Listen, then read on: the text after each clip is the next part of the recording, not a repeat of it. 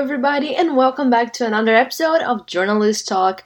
And today, I just wanted to bring news from this week. It's been my spring break, so I miss being at the radio station, so I'm kind of doing what I do in my work there, but I'm gonna bring it here, just like a very big summary of stuff that happened this week in the road, and mainly also in California. Maybe I feel like I have a bunch of local stories, which might be good if you're not here or if you're here just to learn a little bit more what was going on. So thank you so much for tuning in today, and let's get to it.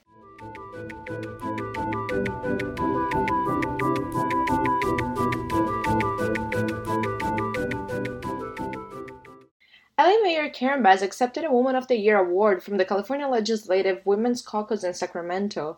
This award was founded in 1987 by the Assemblywomen from that year who realized that legislature had no celebrations scheduled for March, which is Women's History Month. Bass also marked her 100th day of administration on Wednesday, reviewing some of her main doings, such as her housing programs to end homelessness. In anticipation of the LAUSD school's closure, the LA Zoo offered free tickets for students K-12 with proof of current enrollment and a fee of $5 for chaperones. Actress Amanda Bynes was reported to be under psychiatric care after a year of being released from her conservatorship a year ago. The reason was her wandering naked in downtown LA area. Monday this week was also the last day for voters to register and be mailed a ballot for the new special election happening on April 4th for the LA City Council's 6th District. The special election came after Nudie Martinez resigned upon being caught making racist remarks. A former resident from Westminster pleaded guilty this week in the District of Columbia due to being involved in the Capitol riots back on January 6, 2021.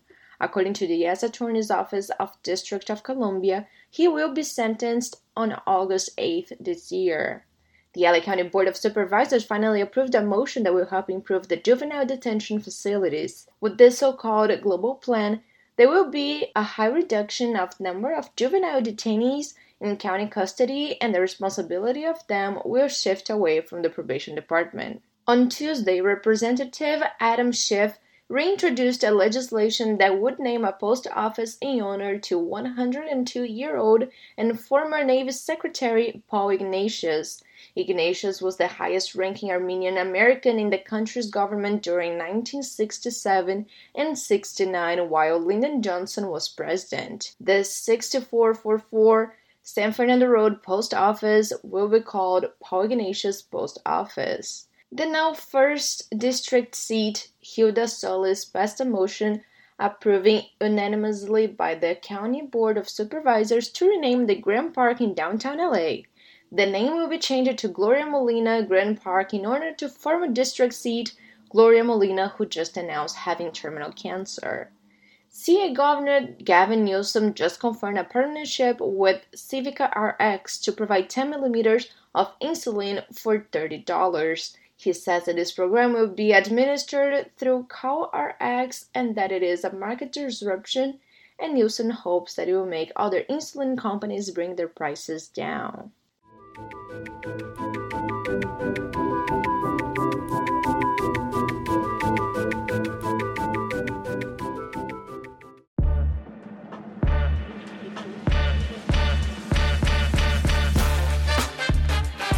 Hey listeners, I have a great news for you. I'm here to incentivize you to create your own podcast just like me. I couldn't think of a better partner than Buzzsprout, and I recommend them for you as a beginner in podcasting. Buzzsprout can help you with publishing your own podcast in every major platform such as Apple Podcasts, Spotify, and iHeartRadio. They also automatically publish on your personalized website, and they give you all the statistics in detail that you want. To start your own podcast and to win a $20 Amazon gift card, follow the instructions on the link in my show notes. If I can do it, you can do it too. Good luck on creating your very own podcast.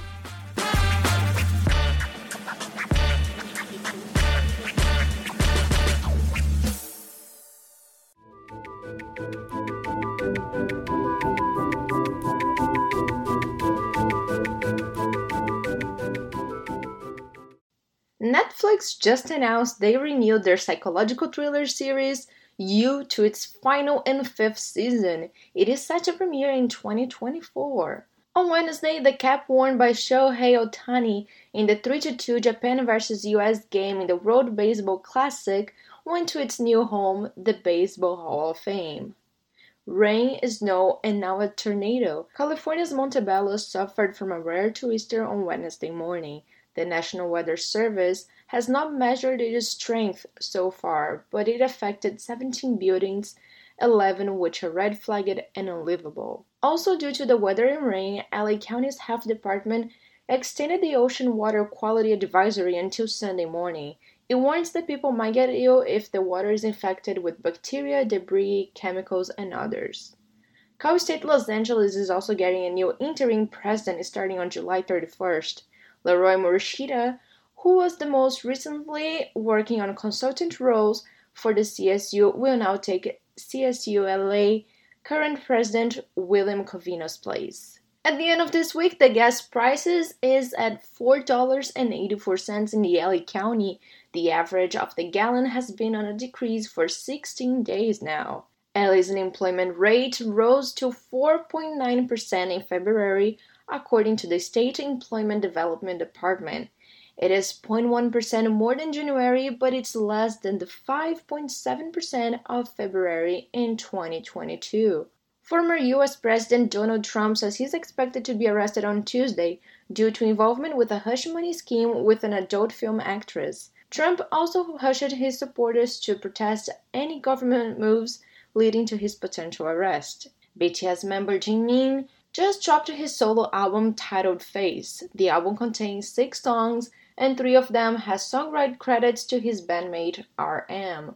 Actress and singer Selena Gomez published on her Instagram stories that model Hailey Bieber told her she was receiving death threats. Selena says she always advocated for kindness and love, and that no one should experience hate or bullying. In a recent friendly game of Argentina against Panama, Lionel Messi made history once more by scoring his 99th international goal and 800th of his whole career. Football player Tom Brady is now involved in basketball. He recently acquired an ownership stake of the WNBA Las Vegas Aces team. Brady says that he always was very supportive of women's sports since he grew up watching his older sisters playing sports.